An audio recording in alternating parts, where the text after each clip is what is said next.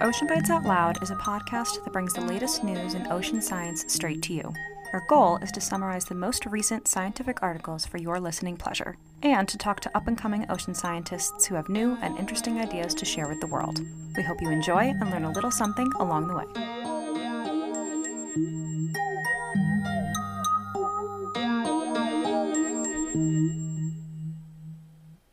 So hello, thanks for joining me today on our podcast. First off, can you tell me your name and your preferred pronouns? Yeah, my name is Megan Davies, and my pronouns are she, her, and it's exciting to be here. Great, awesome. I'm also excited to have you. So to start off, can you tell me what you're currently researching and maybe share a fun fact if you want to share a fun fact? Yeah, so I would consider myself a deep sea ecologist. So I study the invertebrate communities on these really cool underwater mountain features called seamounts. So they're these, massive underwater mountains that rise, 1,000 or more meters above the seafloor. And I'm essentially interested in where invertebrates live on these mountains, and then how their communities might shift or change given different climate change threats. So I'm in my second year of my master's right now, and so the first chapter of my master's is looking specifically at coral and sponge species.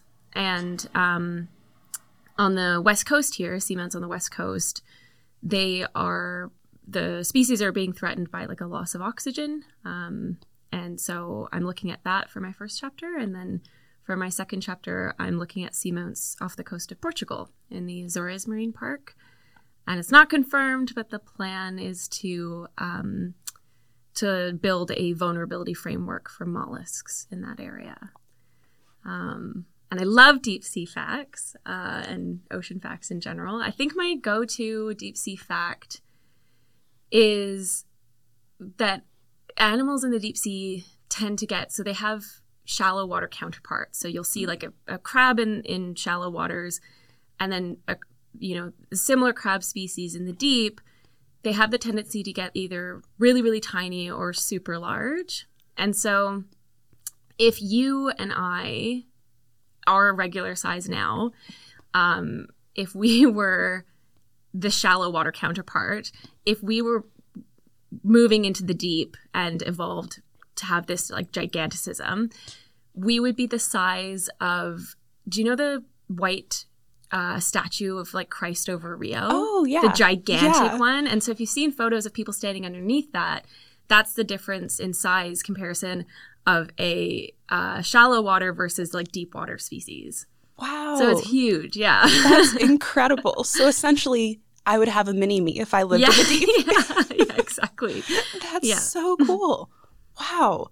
So how did you get involved with this research? What kind of led you to your interest in the ocean, wanting to become a scientist? Can you talk a little bit about that? Yeah. So, I mean, I really fell in love with the ocean when I was 14. I mean, I liked it prior to that, but I really got completely enamored with the underwater communities when I was 14, because I got my junior PADI license at that age, and I had already been really, really interested in conservation, but more terrestrial side of things.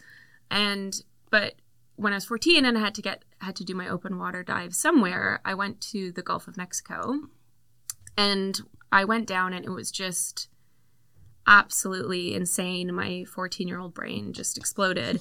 Like there was just everything you could possibly imagine to look at, just schools of fish and beautiful corals, and it was just teeming with life. But that alone, I don't think would have been enough for me to switch from terrestrial, my love of terrestrial and my goal at the time to be like a terrestrial ecologist to a marine ecologist. But what ended up happening was in very, very short succession, I was diving in Mexico and then was diving in the Mediterranean. And I went and did 2 dives in Greece, and all I saw were plastic bags and then one sea cucumber. And the sea cucumber was amazing. I mean, I loved it. It was the star of the show, but it was just a really in-your-face example of the detrimental impacts that humans are having on the natural world. And it was, I think, my first very tangible experience with just the decimation of food webs and what overfishing does to our oceans. And so as soon as I saw that difference and what it should look like versus then what it looked like in the Mediterranean, I was hooked. And very quickly decided that it was marine biology that I wanted to do. But then I got really interested in the deep sea actually quite late into my undergrad degree. I had thought the deep sea was really, really boring. I think it was because it was always just maybe one class out of a whole course. And so they told us the same things all the time. Like, it's vast, it's empty, anglerfish are interesting, like it was always kind of the same facts. And I ended up signing up for this course at UVic called Frontiers in Marine Biology. And I just thought it was going to be like new marine science. We were just going to talk about new papers and stuff. And I needed a marine course to get the marine biology concentration. And I went the first day of class and I sat down, and it was the last class that was taught by Verena Tunicliffe, who is like the absolute deep sea legendary lady. And she let us know in the first class that it was going to be a deep sea course. And I was sitting there just thinking, oh no, like, do I get up and leave? Like, this sounds like it's going to be awful. I think the deep sea is boring. Do I just slip out the back right now? And I was so disheartened. And then I think it was by the end of the first lesson, by the end of the first class, I was just gobsmacked. Learning from the absolute legend herself, and, got introduced to seamounts very quickly, and then just immediately was like, this is it. Well, it's good you stayed there. Yeah. You said you did a little bit with terrestrial ecology beforehand. Yeah. Can you tell me a little bit more about that and kind of how that switch over, was that difficult for you to switch from terrestrial to marine? And did you have any second thoughts, I guess, about doing marine before you switched over? Yeah. So I ended up going to college in a small town in Ontario, Fleming College, their environmental school. I went there for a course called Ecosystem Management, and it was a 2-year program, and you would learn a lot of things to do with more like terrestrial and aquatic. So things like land surveys, aquatic surveys, a lot of like GIS. There was a Indigenous emphasis, so we did environmental and Indigenous law, and it was amazing. I actually loved it. It was hard to convince myself to go back to marine biology because I did that first, and I loved the courses where we focused on like holistic restoration and conservation. My original kind of post-secondary research was really in more Ontario-based terrestrial studies. And that's kind of more what I grew up with. My mom's partner works for the Toronto Region Conservation Authority, and she used to always take me out on field surveys and stuff. So she started teaching me from when I was 5 years old onwards to care about the terrestrial world. But it was a pretty easy transition, I think, because for me, it was never really about loving one system more than the other. It was, I was just interested in doing a career that would end up helping in some way. So I wanted to do research that would inform, management or policy or conservation efforts. And so I think I would have been happy no matter which system I ended up in, but as I said, I just got really obsessed with this, I think just the marine side of things felt very dire. And so it was a pretty easy transition. I mean, a lot of the things that you study, at least for me in between my undergrad and then my college diploma, it was a lot of ecology-based questions and systems, and so that there's a lot of crossover. Yeah, so it sounds like you were able to really take the skills that you learned in your undergrad and like through that experience over to marine ecology, and just the passion for it is really evident, and especially when you are confronted with something like tons of plastic while you're diving. Yeah. It's just really hard to just turn away from that. Yeah, for sure. So, moving on a little bit, what does a normal day as a grad student look like for you? Lots of meetings. I mean, I think the joys of being a grad student is that you have this flexibility that you never have again, of really just kind of designing your days how you want, which is an absolute luxury. My days I usually have at least a few meetings each day. And so with whatever time left I have in my day, then it's constantly a juggling act between working on my 2 different chapters,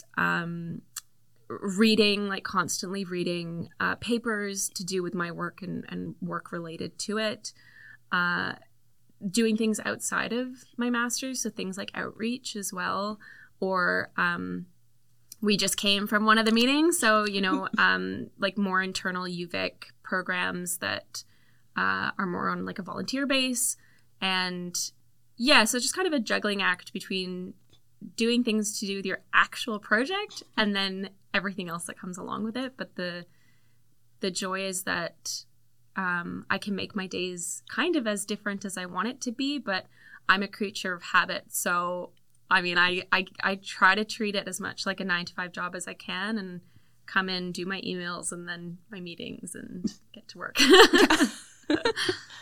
Yeah. And it is really nice being a grad student and just having your own schedule. But when you're not in the office, are you doing field work? What does it look like when you're not on campus? Yeah, I mean, so I am one of those rare grad students, I feel like, who I'm using data that's been collected already. So I'm using the data that I'm using has come from expeditions that happened in 2017 and 2018. And so I don't have to go out and collect any of my own field work. Not to say that I wouldn't want to. And in next year, I should be going on a cruise just to get the experience. But so for me, I mean, I try to do my grad work as like a 9-to-5 job. And then outside of that, I just try to have work-life balance. So I'm really into cycling. And I mean, the West Coast is beautiful. So there's a lot of places to go with friends, go on walks, things like that. And then I try to do a lot of like the outreach stuff outside of normal hours. So I'm part of Skype a Scientist and the UVic peer mentorship program and things like that. So. And also EcoStats, which is amazing and super helpful for all of the UVic grad students in the biology department. So helpful. So we've already talked about a lot of your passions for the ocean and like how much you are interested in conservation and research and doing all of this outreach stuff. But what's something that's been maybe difficult for you along your journey as a scientist, as a researcher, as a woman working in science?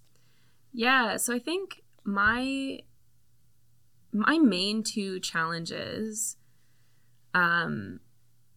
being in grad school have been, so I kind of think about it in like, I have a concrete challenge and then I have a mental challenge. And so my concrete challenge has been, and bringing it back to EcoStats, so the meeting that we just came from, I am not a statistician. My brain is doesn't work that way. Like I'm just not a very analytical person. And so I have always struggled with math and statistics and, you know, yeah, that's just not my strong suit. And so I think, you know, that is a very concrete challenge that I have to deal with. But I think it then kind of plays up the mental challenge, which I think most grad students have, which is the imposter syndrome. And I had wicked imposter syndrome. I think, you know, it was heightened by this fact that one of the things we say, you know, you're kind of told you need to be good at to be a scientist is stats, is math, is, you know, the coding. And I'm so not good at it that it really played up the already overwhelming feeling of imposter syndrome. So when I started grad school, I used to refer to me getting into grad school as I had, you know, snuck my way in, or I had talked my way in, things like that. Like, it was just this overwhelming feeling that my supervisor was somehow duped, and she would, you know, realize that I wasn't supposed to be here. And it was because, you know, we're taught that scientists have to really have these like analytical brains, which I don't have. So those have been my like two major challenges. Yeah, thanks for sharing. And I think it's really important that we do talk about these issues because imposter syndrome is so prevalent, but not a lot of people talk about it. And it's just like something that's kind of hidden away, or we don't really think that other people are dealing with it. And I think a lot of people deal with it all the time. Like, I've dealt with it also in the past, still sometimes deal with it. And it's like a continuous conversation that I think we don't have enough in academia and in science in general. So thanks for sharing. Yeah, my pleasure. Yeah, I think it was, I mean, it became really obvious when I started because that was one thing, like I'm the first to admit that I'm not great at stats. And so when I was feeling really overwhelmed with the imposter syndrome, I mean, I was talking to everybody about it, and it was really amazing how many grad students felt the exact same way. And it just goes to show, I mean, if everybody's feeling that way, then, you know, you can't all be right? Like, you know, True. we all got in for a reason. And I think I was just completely overlooking my strengths and then focusing on my weaknesses, and then wondering why the hell I got, you know, into grad school. But it's just, yeah, like we can't all be imposters. So right. And it sounds like you found a really good support system within the other grad students and within the department that you're able to talk about it, which is really good. Yeah. I mean, I think that's one of the things that's become really, really obvious to me when I was in this past year of grad school, is that it's whatever you're feeling, the likelihood is you're just not alone. And there is really that sense of comfort when, you know, misery loves company, but it's their power is in numbers. And certainly it's comforting when you see these people who you look up to, you know, when you look around your peers and you see these brilliant people. And if they're also feeling the same way, then it's quite comforting. Yeah, it's really good to know that you're not alone. And maybe it's also a reflection on the system of academia, that it also needs to change. I mean, absolutely. I mean, I think, so when I was in high school, I was specifically told by some of my high school teachers not to go into sciences. They were like, you are not a scientist. This is not your strength. Do not pursue this. Wow. I dropped out of grade 12 bio. My physics professor was just constantly disappointed in me. And yeah, I was absolutely rubbish in the sciences when I was in high school.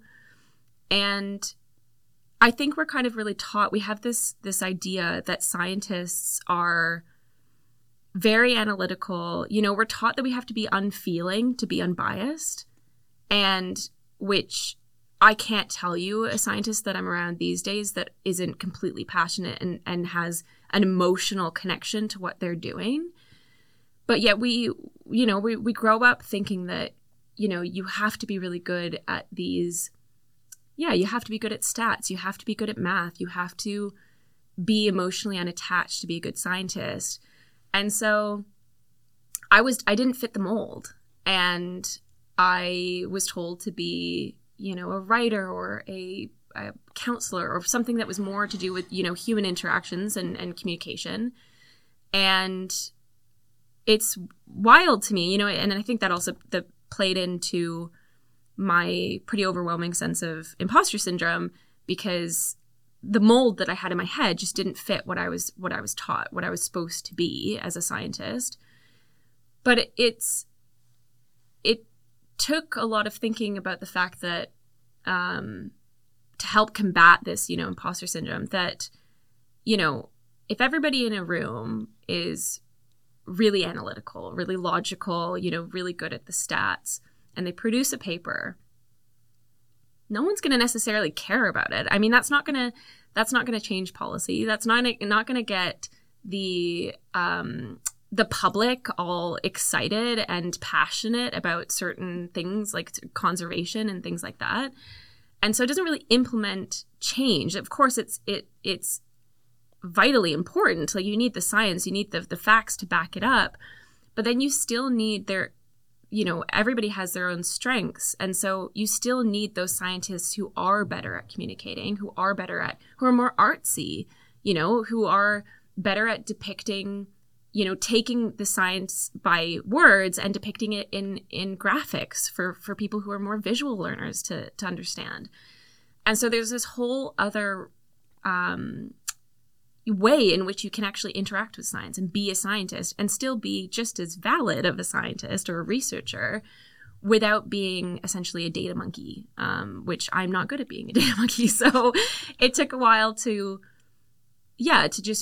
focus on, what are my strengths and can that still go hand in hand with being a scientist? And it can. Like, you don't necessarily have to be good at all of the traditional avenues of being a scientist. Yeah, absolutely. I 100% agree with you. And I think it really is important that more and more people are breaking the mold because, like growing up, I don't know if you had the same image as I did of a scientist where it's a guy in a white lab coat just standing at, a counter doing something with a pipette and that was literally my father. It's literally my father. So my dad is it's exactly him. My dad is a professor at the University of Toronto, and he teaches bone engineering and biomaterials. And so I grew up in his lab. He used to bring us in as kids, and he would be in his white coat, and he'd have us, and he would, if he still had work to do, he used to put us in front of experiments, and he would give us pipettes to just do it ourselves. But yeah, I mean, that was exactly the image of a scientist that I had in my head growing up. Like, it was, my dad standing there in his white lab coat. So yeah, I definitely had that growing up. Yeah. But it's really important what we're doing. I think breaking the mold is making science more accessible to people. That's what we're trying to do with this podcast. That's what you're trying to do with a lot of your outreach. And I think it's important for making science both more collaborative and more inclusive. Yeah. So awesome job. I also just think it's, I've been really fortunate to have some wonderful and fascinating people around me who it's wonderful to really see this shift in people being really honest about their shortcomings or about things that challenges to them. So one of my supervisors, for instance, Dr. Charisse Dupree, she works for the Department of Fisheries and Oceans, and she is this powerhouse public speaker. She had me hooked the first time I saw her doing a presentation. I went up to her immediately. It was like, I need to work with you, and we've been working together ever since.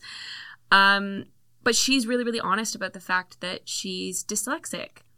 And the fact that the first time she tried doing university, she dropped out because it just wasn't, university is really hard for people who are dyslexic. And so she went this really non-traditional avenue, but now she is in this really successful position. She's doing amazing science, and she communicates it to so many people around the world.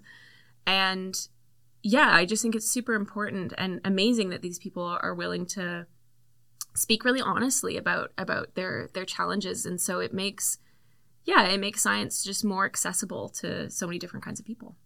Yeah, which I think is especially important now with all the challenges we're facing with climate change and ocean conservation and everything. We need as many people as possible on board with us. Yeah, for sure. And I think it's really important that people are aware of all these issues that we've talked about today, and also just how awesome doing research is in general. So is there anything else that you wanted to add? Anything you wanted to share to our listeners out there? Yeah, I mean, I think one of the biggest privileges that I've had being a graduate student has been just building this community, like rubbing shoulders with so many amazing budding scientists and science giants. And I really do think that it kind of takes a village when it comes to science, and it's so important for to do proper research. I'm a very big advocate for collaboration. And I guess for my own work, one of the things that I'm very proud to be a part of is that the research that I do in the Pacific, all of the seamounts are co-managed by the Department of Fisheries and Oceans, and then also the Coastal First Nation. So, for instance, there is a seamount that's really important to the Haida people because it's based in their creation story, so Skankinklisbowie. And I'm really excited that there are a lot of projects like this out there that kind of help us step away from this siloed view of science that we have, where and stepping away from that and kind of incorporating other versions of knowledge. So, traditional First Nations knowledge and citizen science. And it's just super exciting to me that there are a lot of projects out there that are, again, kind of breaking the mold and stepping away from what we traditionally think of as science and scientists, and incorporating these different people and different minds, different cultures. And if any of your listeners, if that's the kind of stuff that they're interested in, kind of, blending those two worlds together, then there are lots of projects out there that are starting to do this and take it more seriously. So, yeah. Yeah, it seems like an emerging direction, and the more people we can get started on this, the better, I think. Yeah. Yeah, so thanks for your time today. It was really awesome talking to you, and wishing you the best with your research. Thank you so much. It's so great to be here.